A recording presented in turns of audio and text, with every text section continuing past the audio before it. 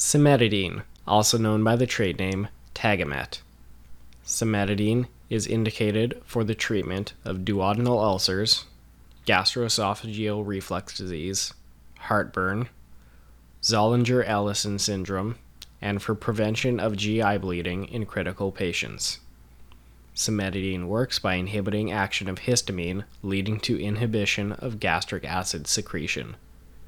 The therapeutic classification of cimetidine is an anti-ulcer agent, and the pharmacologic class is a histamine H2 antagonist. Special considerations for nursing include that cimetidine may increase serum levels of warfarin, that it can lead to respiratory infections, and green sputum should be monitored for. Arrhythmias should also be monitored for, and cimetidine may also cause agranulocytosis and aplastic anemia, so CBC should be monitored during therapy as well.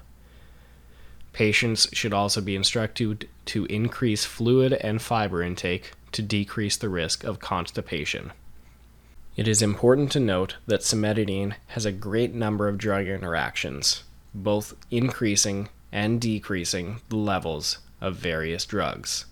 Therefore, in patients with multiple medications, including cimetidine, these interactions should be screened for and watched for in a very careful and thorough manner.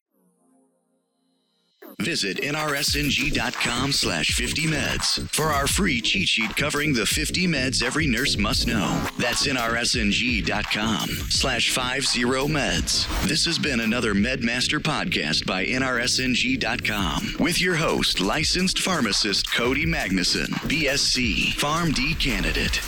Now, from all of us at NRSNG, thanks for being here and happy nursing.